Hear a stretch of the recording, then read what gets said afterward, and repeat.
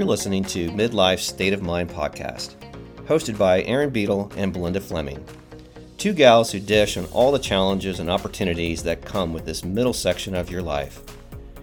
Each episode, you'll find yourself going between laughter and tears as they cover all the topics you need to know about midlife.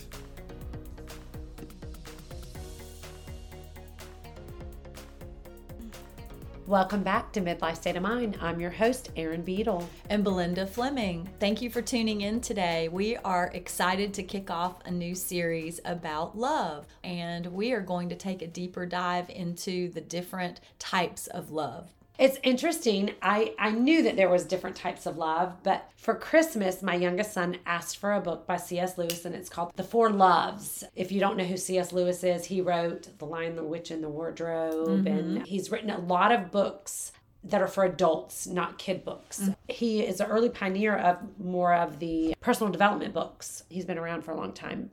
And his book, The Four Loves, talks about the four types of love, and there are four very distinct types of love. I'll briefly kind of tell you what they are, and we're going to take a deeper dive into each type in future episodes. Eros, we're all familiar with that. It's that erotic, passionate love, right? It's often more about need and more about the person that is feeling it than the focus of the love. Then there's Philia, which, if you know Philadelphia, city of brotherly love, that's what that word comes from. It's the love for friends and equals, and it often is the kind that where Eros, the erotic, passionate love, can turn into philia over time. If you've been married for a long time like me, 32 years, you know, when Jeff and I were first married, of course, there was that super hot, fire, passionate love that eventually over time, it turns into a deeper philia love. I don't love him like my brother, don't get me wrong. And then there's Storge, which is the love of parent for children, and it is the most natural. It's the one that is present without any corrosion over time, and it pays the least attention to whether the person is worthy of your love or not. Belinda and I can both attest to unconditional love, the mother's love, yes. And it could be father's love. We just speak from being mothers. So storge, that's not a word that I'm familiar with. S-T-O-R-G-E? I think all of these are Greek words. Okay. Storge meaning love. And then agape. We've all heard of agape, right? That's that love of mankind. And it usually is the love that has no benefit to us. So it's the kind of love we give out. We talk about this often in yoga, this agape love, right? Where every single one of us is worthy of love, and we give love even without the idea of receiving it back. What was Hayden's interest in learning about the four types of love? I'm just curious. He's in college. Was it something? He's in college. It wasn't for school. It's more just for his own growth. He's just trying to recognize he had his first Eros love freshman year, and it ended. And I think he's just trying to figure out, what am I doing? You know, he hadn't dated in high school. Junior, senior year were those pandemic years where you didn't go to school. So disconnected. Yeah, you were disconnected. And so he's just trying to grow as a person. He's always really interested in personal growth. So I'm actually going to read the book when he finishes it. He hasn't finished it. He was home and I was like, hey, can I borrow your book? And he's like, I'm not done with it. I was an education major, early elementary education. And so I was very familiar with the parenting styles. Are you familiar with those? Yes. So Mary Ainsworth was a researcher who did a lot of research in the 70s on parenting styles, parenting attachment styles. There's 4 different ones. There's secure attachment. That's where when you're separated, when a child is separated from their caregiver, they experience distress. When they're reunited with the caregiver, they experience relief. Then there is the ambivalent insecure attachment, is where a child experiences distress when they're separated from their caregiver. But then when they're reunited with their caregiver, they don't experience comfort. Then there's avoidant insecure attachment, which is where a child doesn't see comfort from the caregiver at all. Whether they're just separated from the caregiver, it doesn't bother them. And then when they're reunited, it doesn't faze them. They're self-soothing and they take care of their own needs. Well, sometimes it's a disconnect, maybe that they've experienced. And then there's disorganized insecure, which means that they don't have any particular style. It can go between the ambivalent and the avoidant. It's fascinating to me how I wish I had actually been better read when my kids before I ever had kids. I knew a little bit, but I don't think I knew enough about just how important that early relationship is with the primary caregiver. And it doesn't necessarily have to be a female. It could be a male. It's that first relationship with that primary caregiver. A fascinating thing that I read, because our primary caregiver as an infant is our first love of our life. If you think about it, it's the first way that we experience love and connection. So that sets up oftentimes patterns for us that we repeat throughout our life. It's very true. My oldest son just got married recently, and he wrote the sweetest card to me because he even remembered that when he was a little boy, and I tucked him in one night, he was like, "Mommy, I hope one day I get to marry you." And of course, it's so sweet. And I love it when my boys wanted to marry me. Yeah, and it's these stages that you're talking about. Absolutely. You were the first love of his life. Yes. And so it's so beautiful when your children just feel this deep, deep love towards you because they know you love them unconditionally. Yeah. And then one day that channels into them meeting the love of their life and what happened for him. And it was such a gift for me to read those words back and for me to know that God has placed the perfect person in his life for him to marry. So do you believe or have you read about the 5 love languages? And do you know, what are your love languages? Let's talk about them first. Yes. Tell us what they are for listeners that may not know. Yeah. So according to the author Gary Chapman, there's 5 love languages, and our love language describes how we receive love from others. So there are words of affirmation, saying supportive things to your partner, acts of service, doing helpful things for your partner, receiving gifts, giving your partner gifts that tell them you were thinking about them, quality time, spending meaningful time with your partner, and then physical touch, being close to and caressed by your partner. So each of us has different ways that we receive love. And so by learning to give love in the ways that our partner can best receive it, and by asking our partner to give us love in the ways that we can receive it,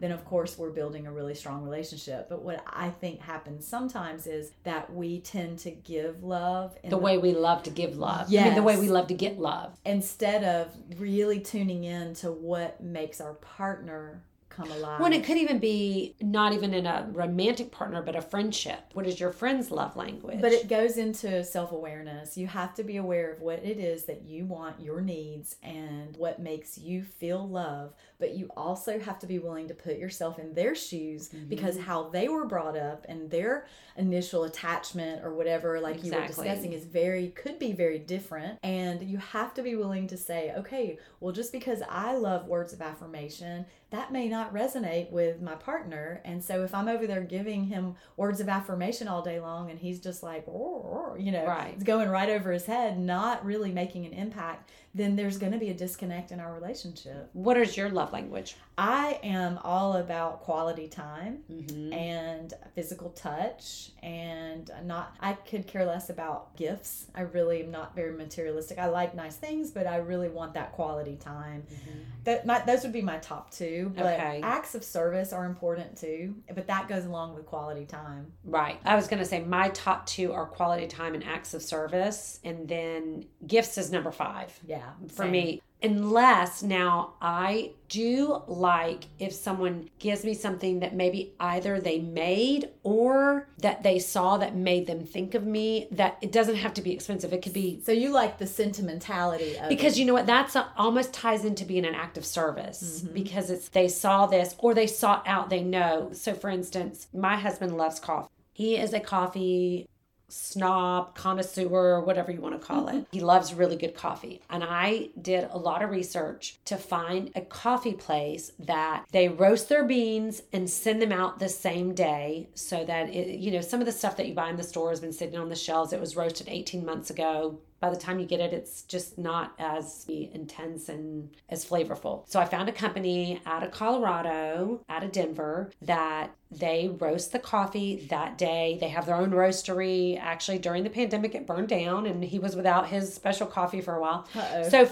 this has been going on. We've gotten this coffee for 12 years now. He gets a recurring where, like a member where every 6 weeks he gets 3 bags of coffee or 4 bags or whatever. So that was, even though Jeff is not a gifts person, that's not his love language, it was because it was something that was so meaningful because he loves coffee that I went to all this, trouble to find this coffee. So even though gifts aren't his love language either, that was really special to him. I have to say, even though gifts are like my number 5, if it's something really meaningful, because then it took quality time for them to find it. It was, an act of service. But, I think all the love languages are important in some way, but knowing your love language and then knowing your partner or your friend's love language is important to have a meaningful relationship. And that's what I'm all about, connection and presence with your physical presence. Yes. Not like, with a T. And presence with a big bow. No.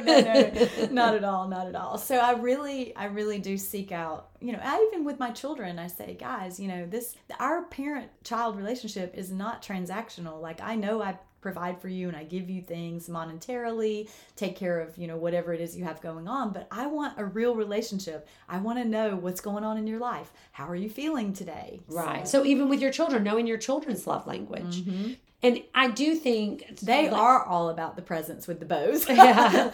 Well, I was going to say not all of them, but two of my girls are. But they go through. I think all kids go through that stage of gifts, right, or presents. You go to the store, or Dad travels for a living and he brings home a little present from the airport or something. I think that they go through. All of them kind of go through that phase. Well, because and we some live it lasts in America longer. And it's commercialized. Right. I think Consumerism. And every holiday, even talking about Valentine's Day coming up. I mean, good grief. Do we really have to go spend $6 for a Valentine's card for our partner when we can just write something really sweetly or buy them a book to read and write a love note in the book? Right. Absolutely. So. I hate cards because they're expensive trash. Yeah, I agree. So when my kids were little, we always made cards for people, and it was like artwork. It wasn't so expensive. One thing I did want to say, talking about those parenting styles or attachment styles, although they do influence how we end up and influence our relationships,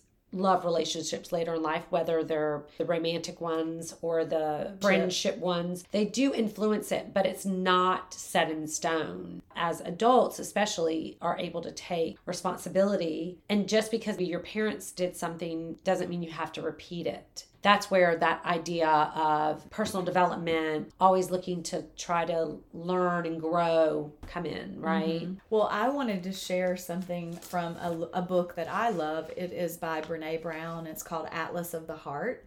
And I actually use this to share this month at my yoga studio, Soul Yoga. We are talking about love, but the type of love that is from meaningful connection and loving relationships, not necessarily romantic relationships. Right. And actually that loving relationship that starts within ourselves. So I just wanted to share a story that she talks about. While I experienced a lot of tough moments growing up, there was also countless gifts. And sometimes it felt like it had to be one or the other, but as we learned in this work, both things can be true. One of the most valuable gifts in my life was my mom. She taught us to never look away from pain. The lesson was simple and clear. Don't look away. Don't look down. Don't pretend not to see hurt. Look people in the eye. Even when their pain is overwhelming and when you're hurting and in pain, find the people who can look you in the eye. We need to know that we're not alone. Isn't that beautiful? Yeah, and it's true. If you've ever sat with somebody through a hard time, whether it's a partner or a friend, it's important to just hold space for them and just be there. You don't even have to say anything. Just support them. Yes, just look them in the eye. Don't look away from it. And I think that is hard for people to do oftentimes because it brings up a lot of emotion that maybe either fear or things that they're trying to hide.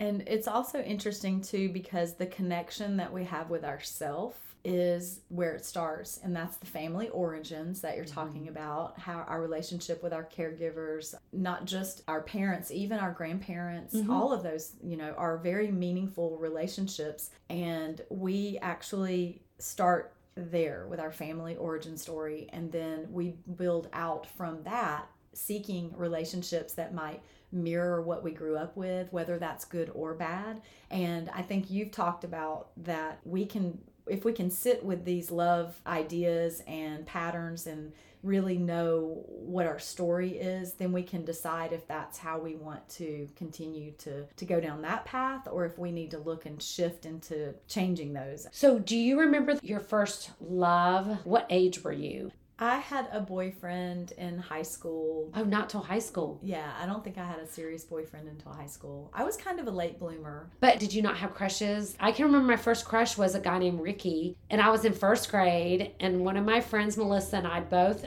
loved him. He had black hair and he would slick it back, and he wore a white t-shirt and he would roll up the side of the sleeve. Sounds like Fonzie. And he'd say, hey, and put his thumbs out. First grade. That's hilarious.